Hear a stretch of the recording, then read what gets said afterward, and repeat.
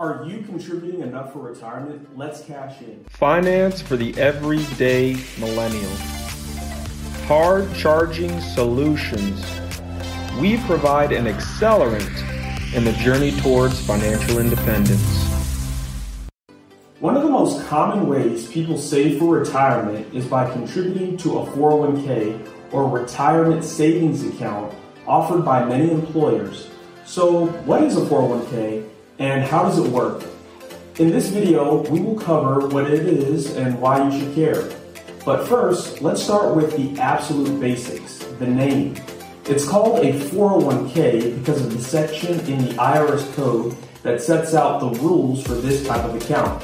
Section 401, subsection K. Basically, the government allows companies to offer retirement savings accounts with certain tax advantages in an effort to encourage people to save for retirement.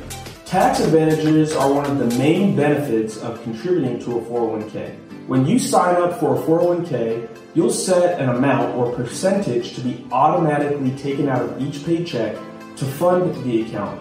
With a traditional 401k, the amount you contribute is deducted from your taxable income. Let's say you earn $100,000 per year and contribute $10,000 to your 401k. This means that your total taxable income for the year would be $90,000, reducing the amount you have to pay in taxes in that year. In addition, the money you contribute to a 401k can grow tax deferred, meaning you don't pay taxes until you withdraw in retirement. In the meantime, the money in the account can compound without being taxed. Some employers also offer Roth 401ks, which allow you to contribute after-tax dollars instead of decreasing your tax burden. Now, this allows you to take the money out tax-free during retirement.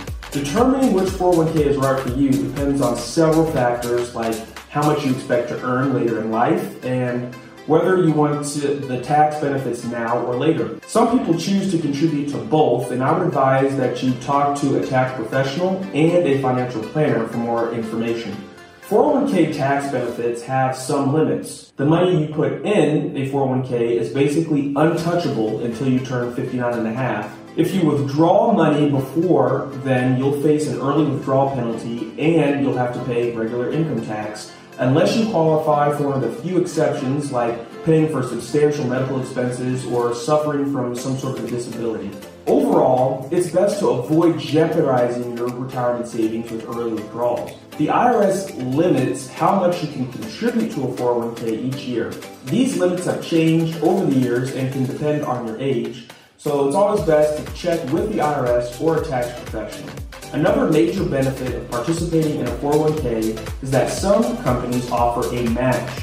That's extra money the company contributes to your account just for participating. So let's say your employer matches 50% of all your contributions up to 6% of your annual salary. This means if you make $50,000 and contribute 6%, $3,000 you contribute, and your employer will contribute another $1,500.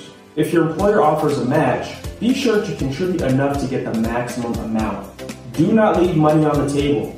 And keep in mind, some companies have what's called a vesting period. That's the period of time you have to work there before the money the company contributes becomes fully yours. Check with your employer to learn more about your company's policy.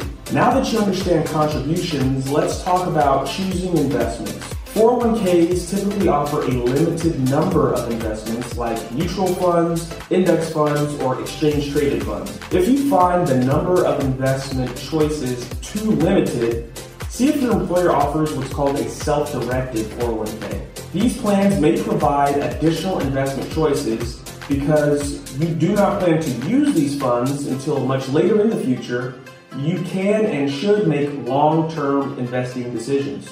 If you are unhappy with your 401k provider and have the ability to change custodians, you can consider other retirement accounts like individual retirement accounts or IRAs. But be careful not to contribute purely to an IRA in the early years as the contribution limits are much lower than 401ks. Over time, you're likely to work for several companies that provide 401k options, which could mean you have many 401ks. Once that number reaches a point where you start to forget about how many you have, I would consider speaking with a financial advisor about combining them into your current 401k or an IRA by rolling over those balances. This allows you to move funds directly from one retirement account to another without incurring tax penalties. Keeping your retirement savings in fewer accounts make them simpler to manage. And the 401k is just one kind of retirement account, but the tax benefits and potential employer match make it a powerful way to invest for your future. Thanks again for watching. I hope you enjoyed the content, and remember, it's always a good time to cash in with Cash In.